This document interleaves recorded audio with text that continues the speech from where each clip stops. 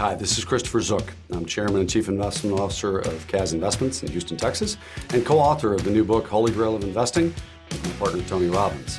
Really pleased to be here on the One-on-One Sports Business Podcast.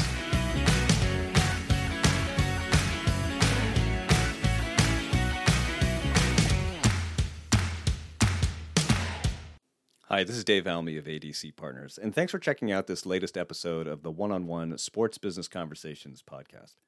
Don't forget, you can always find past episodes of this award-winning podcast at adcpartners.com/podcast. Now, back in the day, if you wanted to call yourself a sports team owner, one of two things had to happen. You either had to be born into a crazy rich family that already owned a team, or you had to make a fortune somewhere else and buy that team from one of those crazy rich families. But my guest in this episode, Christopher Zook, wants you to know that's not necessarily the case anymore. Here's the deal. Christopher's the founder and CIO of CAZ Investments, one of the largest private equity firms in the world. He's also just written a book with legendary leadership guru Tony Robbins called The Holy Grail of Investing. The book features interviews with some of the world's most prolific and successful investors and reveals the secrets behind their successes, their challenges, and, perhaps most interestingly, where they're looking for their next wins. And, as it turns out, one of those places is professional sports ownership. In our conversation, Christopher and I talk about how professional sports first got on his radar as an investment opportunity. He also goes into what he's anticipating for the growth of sports businesses and how smart investors can position themselves to take advantage of pro sports. All this and the infamous Reflex Gourmet Lightning Round as well. And as always, thanks for listening. You were an athlete as a younger person, right? You played football and golf. So I'm wondering, to start off, Christopher, can you talk a little bit about how your experience as an athlete maybe helped prepare you for a future in investing? Maybe not two things that people always put together, but I'm interested in your assessment of that. I think sports and investing actually have a lot in common. And I really do think that my time as an athlete did prepare me to be a better investor. You know, in the case of football, you got to get kicked in the mouth and be able to get right back up again and do it again. That happens in investing all the time. That's just the nature of the beast. Hopefully not literally. Yeah, hopefully not literally. But in the case of golf, it's also it's so much between the ears. It's more about, in many cases, your psychology than it is actually your physiology and your capability as a golfer. There's a lot of guys that have much better swings than I do, but can't break 80. And it's something to where they just don't have the mental game to be successful in the game of golf. So I do think they both helped me a lot as an investor. Do you think, and I think I recall that you were playing football, you took a class in golf at Texas Tech, and that led you to your first investing experiences and sort of got you familiar with it. Can you reflect on that for a minute? So it's a little bit different than that. So I was playing golf. I had my second knee injury, had to stop playing golf, or had to stop playing football, and I had to take up the game of golf. I was too competitive to not do something, so golf was my outlet. While I was in school, though, I did take a class that was in agricultural economics. And it was in that agricultural economics class that I first learned about commodities and about trading and hedging and speculating, et cetera.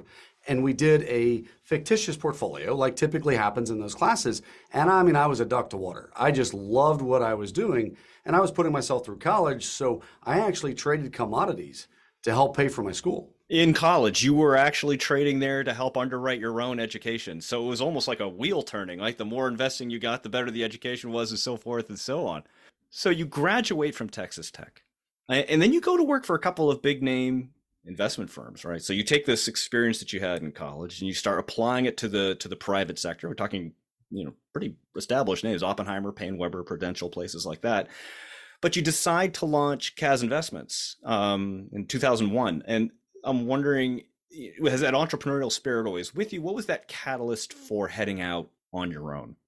The catalyst was probably twofold. The first is that I always liked the idea of being able to do what I really wanted to do as an investor, which was to invest the capital and at the same time, to be able to grow a business. I'm very much about growth.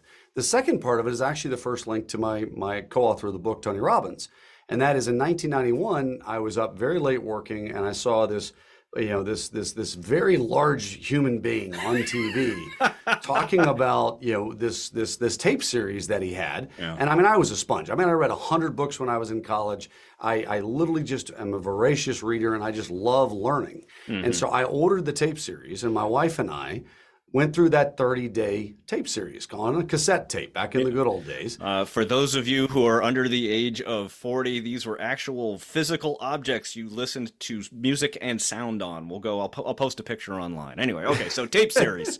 So tape series, and one of the days that you go on that 30-day tape series is you set a goal. And you set a goal for 1 year, 3 years, 5 years, 10 years. And I set a goal to, within 10 years, have my own firm by the name of CAZ Investments.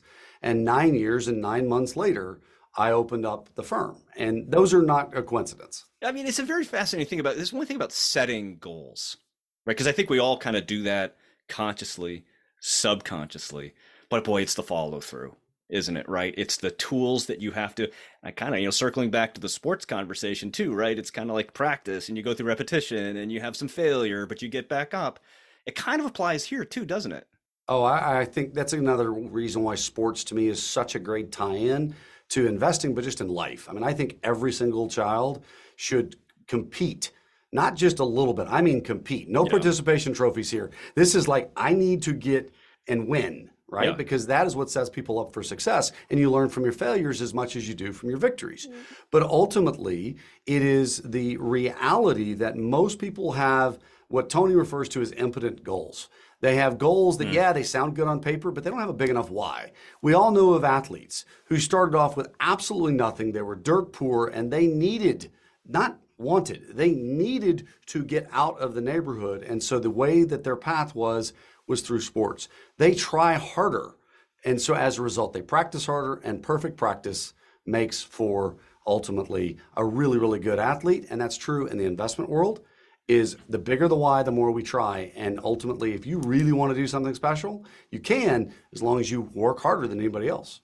You talked a little bit about being introduced to Tony Robbins, the big figure on television, and doing the tape series and getting that understanding and sort of familiarity with him. How did you two actually meet, and how did that relationship evolve to the point where let's write a couple books together and see how that goes? Tell us about that journey. So Tony became a client of our firm before I ever met him. I had been to some of his live events, and he was massively impactful. And I've said this on other podcasts, but other than my faith and other than my wife, nobody's had more of an impact on my life than Tony Robbins. That was before I met him. Yeah. Right. So he was introduced to us by a gentleman who used to work for Paul Tudor Jones. Paul Tudor Jones has been, has worked with Tony back since the late 80s and is a very dear friend of his. This gentleman became a client of ours.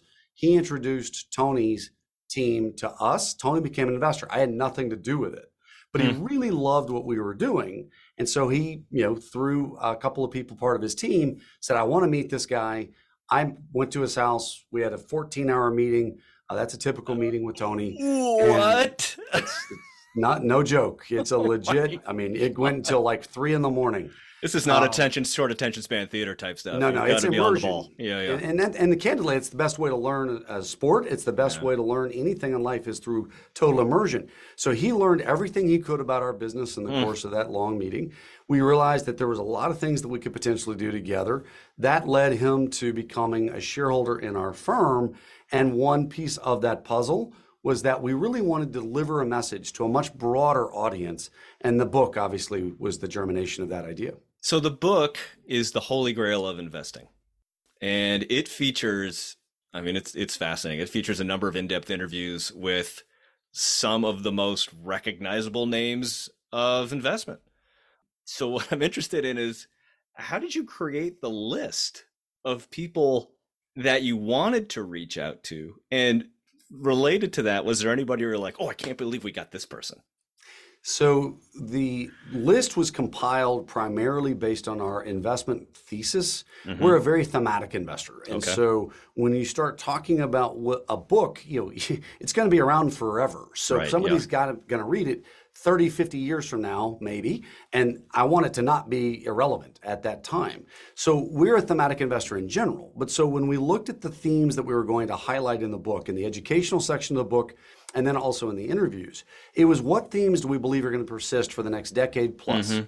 That led to the themes that then led who is the very, very best in that industry, in that sector. If you're going to talk about enterprise software, you have to talk about Robert Smith. Robert Smith, Vista Equity Partners. He's the wealthiest African-American in the country. He created effectively the large enterprise software private equity firm, and he's the biggest and has an unparalleled track record. Same thing when you start talking about GP Stakes, which is owning a stake in a private asset management firm. Michael Reese, he created an industry basically. And so getting him was very logical. In the case of energy, Bob Zork and Will Van Loo, they run the number 1 and 2 largest private equity firms focused on energy. So it started to create itself, and Ian Charles from Arctos and some of the others, when we start talking about sports, they were natural fits. When you start talking about international, Michael B. Kim. Michael B. Kim is the wealthiest person in Korea, and he is known as the godfather of Asian private equity. So, the one that I was really happy he was willing to do it, because he's done so much media over the years, is Vinod Khosla. Vinod is a legend in the world of venture capital. Took $7 million and turned it into $4 billion in a company by the name of Juniper that nobody had ever heard of, Juniper Networks. Yeah, he did okay with that one. Yeah, he did just fine. But he was, first money into Google, first money into, some of the most prominent names that we know. So he gets so many requests, and we're partners with them, good friends with him. And it's something I was just really honored that all of these folks were willing to take the time and to be part of the project. It's the word visionary, I think, gets thrown around probably a little too easy, particularly in this day and age when new companies are trying to launch in so many different sectors all the time. But what strikes me is the list of folks that you just talked about.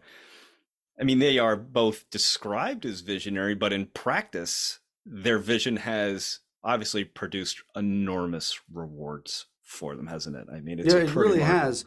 Very few people can take, a tremendous amount of skill and effort and to also create a vision for an outcome that they're committed to. You think about David Sachs and the All In podcast. Not only was, part of the early team at PayPal, did incredibly well there, very successful as a venture capitalist, but also has taken that media platform to a very significant level. You look at, folks like David Golub in private credit. They saw what private credit was going to be before private credit became a thing. NEA Associates, Tony Florence. I mean, they are the grandfather, if you will, as a firm of venture capital investing and growth investing. So they had to see a vision well beyond what's there now and what it's going to become in the future, and they all had that in common. Well, it also strikes me, hey, this is a sports business podcast, so I'm going to keep bringing it back to sports, right? It goes back to the very start of this conversation, right? Because you think about all the tools that have to fall into place and what those folks have to do, because you talk about it all the time, right? Ideas are a dime a dozen, right? And it's okay to have a vision, and that's great, but how are you going to execute on it? How are you going to put your boots on the ground and take steps towards that goal? And that's really where I think it actually does come in, that competition thing, that ability to fall down, learn from those mistakes, dust yourself off, get back up again, and activate that vision that you have. That's what I think really separates those folks from some of the other people who have tried to do the similar thing or even had similar ideas. And that's one of the things in the interview section of the book that I think the audience will find so interesting, because we talk through some of those challenges that they had to overcome, that they, how did you stay on track with the vision that you were going to hopefully create? And then ultimately, how did you not get distracted by all the things that could have caused it? I mean, Ramzi Musalam is such a great example at Veritas Capital, the top performing private equity manager for the last 20 years in almost every category. And literally very soon after they started their first fund, his partner committed suicide. And he had to literally go out and convince every single one of the LPs not to put the key man clause in place and to stay with it. Yeah. And he did that. So he had to overcome enormous obstacles to now become one of the wealthiest people in the world, and just truly a unique position in the private equity asset class. It's trite. We talk about grit, right, all the time. And I don't know if there's anything grittier than that, right? Having to go and talk to all the original investors to stay put. A significant part of this book is about pro sports and investing in pro sports, hence this conversation. You go into depth talking about the sports industry and what makes franchises a compelling investment opportunity. You talked earlier about focusing on themes and thematic investing. And this is a pretty broad theme in the book. So I'm wondering if you can talk a little bit about how sports and teams first got on your radar and what struck you the most about them as an investment opportunity.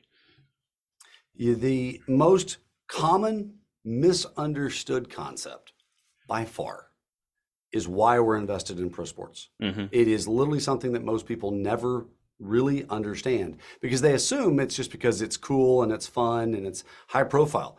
And it is all of that. It is really cool. Okay, it is all that too. But that's not why we did it.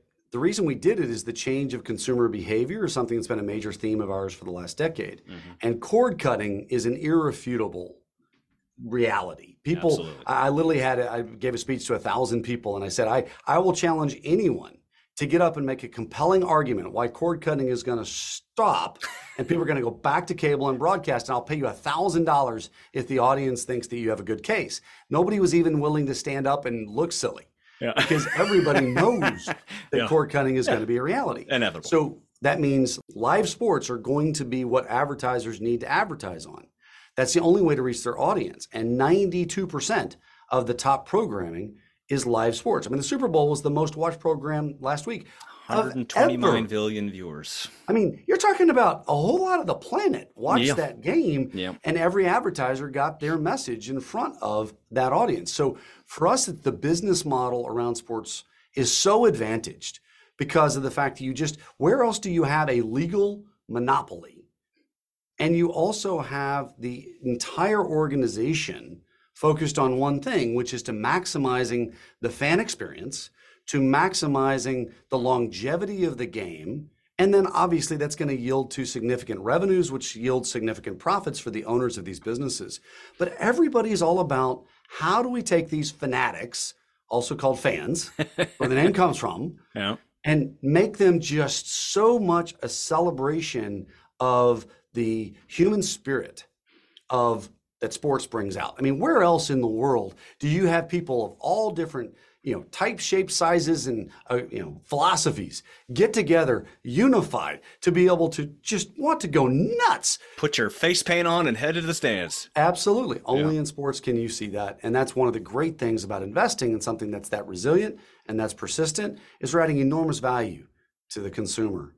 And at the same time, obviously making a great investment. You also talk a little bit in the book about, it's also a business that has almost no business development costs, right? Because the way that tradition and fandom is handed down through families, through friendships, through relationships and things like that. So that entire construct of a business operation is almost superfluous. I mean, I know company teams do it, but it's just baked in.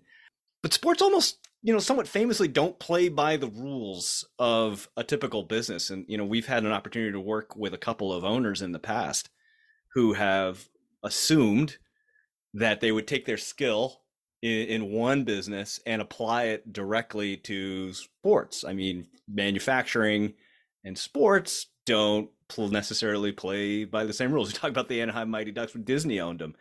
Disney was out of their depth on that one. They didn't really understand how that kind of worked. So in your mind, as you consider pro sports investments, what do people need to pay attention to in order to minimize risk when they're considering an investment in sports? Where are those red flags? The number one red flag is if they look at the business as a hobby, not as a business. Okay. And if it's something that's just been, given to them by their family, or it's something to where they just have all the money in the world and they just want to say that they own a sports team, they're not going to be a good partner for us. We're looking for people that really want to build a very successful business, do an incredible job for the consumer, to be able to rally an entire city or state or multiple states in some cases. I think about what Josh Harris is doing with the Commanders. I mean, just straight after his transaction, the amount of enthusiasm in Washington and the surrounding areas is just unmatched to what it was before. Right. So we look for, and full disclosure, Josh is a very, very good partner of ours, in the world of sports. But they know how to run a business successfully. He obviously co-founded Apollo, so he knows what he's doing running business. At the same time, he's hired the right people to understand consumer interfacing, how we can create this enormous value in the community, give back to the community, create that loyalty. At the same time, really be forward-looking about what a platform can do around the business, which can include real estate. It can include other franchises into other sports, as an example. And to be able to maximize the value for the fan, as well as for the players, obviously, they have to really feel honored and supported. And then, of course, for the ownership group as well. I've been working in and around sports for about 30 years now. And I think what you're talking about strikes me as the change in ownership and expectations for what a sports franchise is during that time. Because you're right. At the beginning, when I got into this business, we're talking about people who inherited it, from family members. And they were like, okay, I'm in charge of a baseball team now. Or, like I said earlier, people who made a lot of money in one area and tried to transition over and just sort of felt themselves out of their depth and just let it operate on its own. But the money and expectations now have led to, for lack of a better term, the professionalization of sports with just getting butts in seats isn't it anymore, because we got to reach international audiences. We got to reach, to your point, cord cutting and streaming. The business model change. We saw the collapse of regional sports networks associated with this. It's a dynamic industry right now. And so people are hiring folks who really have a better understanding of how to take advantage of those opportunities in ways that they had never done before. And technology is driving so much of sports, and most owners really don't know that much about it if they've been in the business for longer than 5 or 6 years, because it is literally changing as we speak. And they are like, how do I maximize the opportunity? And that's many, many cases why groups that we're involved in get brought in as partners to be able to add value. All right, so what we're going to do is we're going to take a quick break for our sponsor, Reflux Gourmet. We're with Christopher Zook. He's the chairman of CAZ Investments and co-author with Tony Robbins of the book, The Holy Grail of Investing. We're going to be right back. If you work in sports business, then you know that we sometimes eat really badly. Stadium food isn't exactly known for its healthy properties. I mean, yeah, it's gotten better. There are more options available. But generally speaking, I'm not seeking out the vegetable plate on the concourse. It's kind of ironic, right? I mean, you're watching these world-class athletes push themselves to the very limits of human performance while shoving a plate of nachos loaded with shaved meat and a hot liquefied cheese that's a color that doesn't even appear in nature. And while that food can taste so good going down, I almost always pay for it later on with heartburn and acid reflux. And that's when I turned to Reflux Gourmet. It's great tasting, all natural way to treat acid reflux. And you can't even believe how good this stuff tastes, right? A chef in Napa Valley actually curated flavors like vanilla caramel and mint chip. And it's all natural. I mean, I actually recognize all the ingredients on the label. Most importantly, though, it just works. Just 1 tablespoon of Reflux Gourmet, and I'm ready to go. Reflux Gourmet is available on Amazon, and if you use the promo code SPORTSBIZ, you'll get a 10% discount on your order.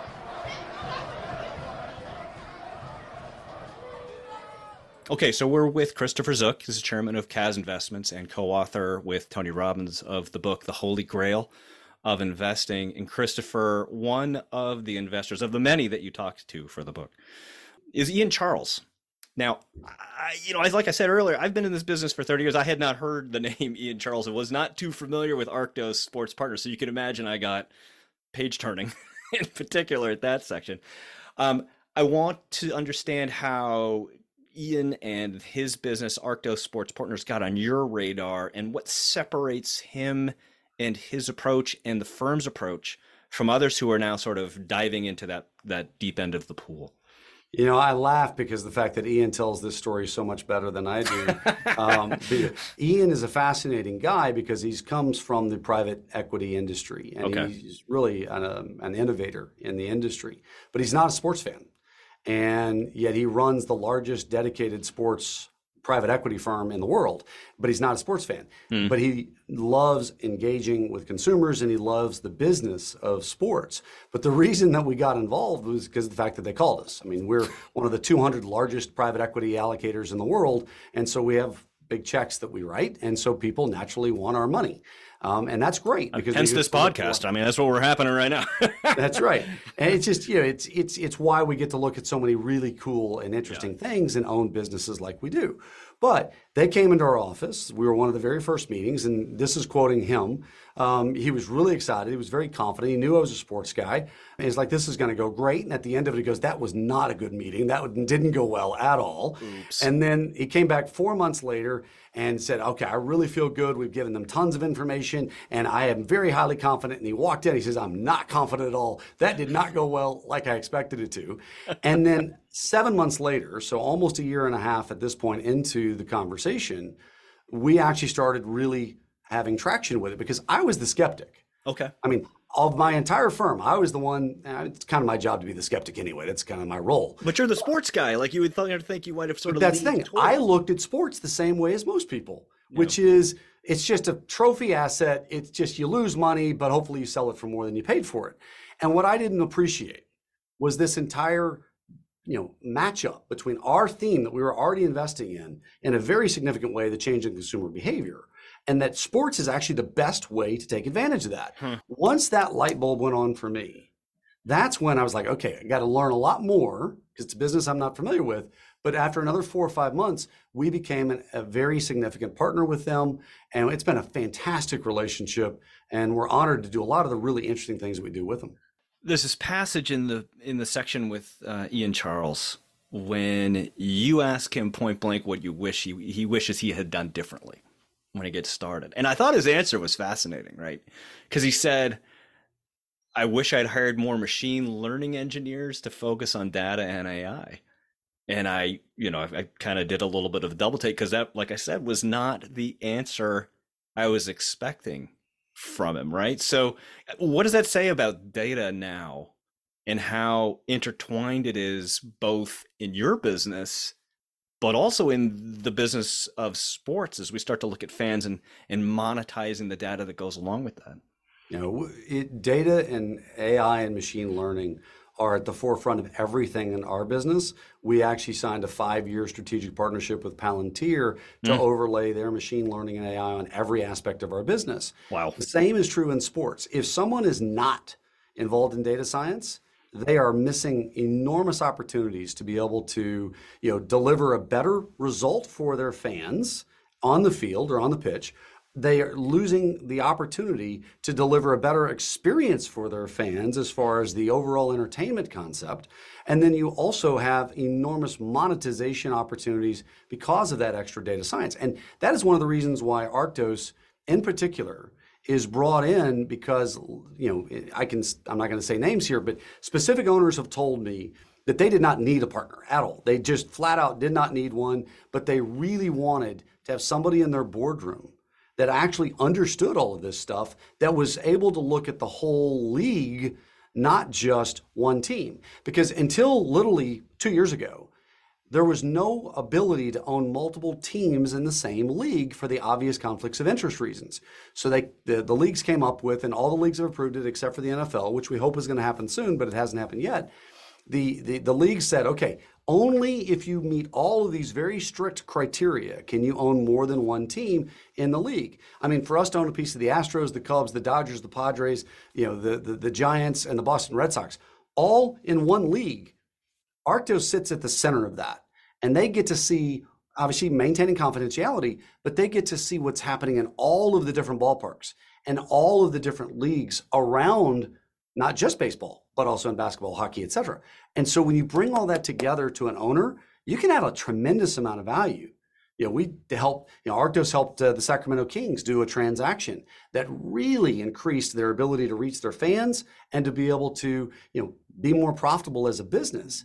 Those are things that would not have happened without the relationship of Arctos. Diamond Baseball Holdings is doing that in minor league baseball. I think they're up to 30 teams they have interest or ownership stakes in. It speaks, I think, to how dynamic, we talked about a little bit earlier, right? The sports industry is right now. There's lots of things happening, particularly in the terms of where the content's coming from, right? We've got women's sports are exploding. New leagues are launching all the time. Like drone racing, United Football, they're doing their thing. New models being tested. Professional Lacrosse League has a traveling circuit rather than city-based things. As you went through your research and interviews for the book, I'm wondering what thoughts you have on where the next great investments for sports are going to come from. Definitely all of the above. And I mean, if you'd asked me 2 years ago, would I own a piece of a Formula One team? I would have said, that's crazy. Why would I do that? Then I looked at the economics of it. And, oh my gosh, it's off the charts as far as the type of person, clientele, and obviously the Netflix series, did a lot for it, but it was really popular before that too. Same thing with women's sports, and same thing with just lots of different types of things, because it all comes back to the same thing. If the advertisers need great content and it needs to be live, well, we have a saying as a firm: find a need, fill a need, get paid. It's really simple. I'm getting that tattooed on me somewhere. If you know that there's a need and there's people that would like to watch, and one of the things that COVID did to the world is, there's only so much time you can spend binge watching this, that, and the other. At some point, you want to actually get out and get into community, or you want to have something that surprises you, because as many times as you watch Lord of the Rings, it's still the same ending. It's pretty much the same. Yeah. But you watched the Super Bowl last weekend and you go, oh my gosh, I have no idea what's going to happen. Overtime, drama, etc. People need that in their life. They need that variety. They need that excitement. That doesn't come from just another great movie. They're wonderful, but it doesn't persist through time. And the advertisers need you to create that content. And so entrepreneurs will find a way to do it. Okay, so given the potential rewards, I think we've established, right, there's a huge opportunity here. What advice do you have for those of us who maybe haven't earned their first billion yet, underscoring the yet there, who want to get involved in sports from an investment standpoint, but where should they head? What advice do you have to get started? So there's only a few assets today that are publicly traded. All right. There are a few.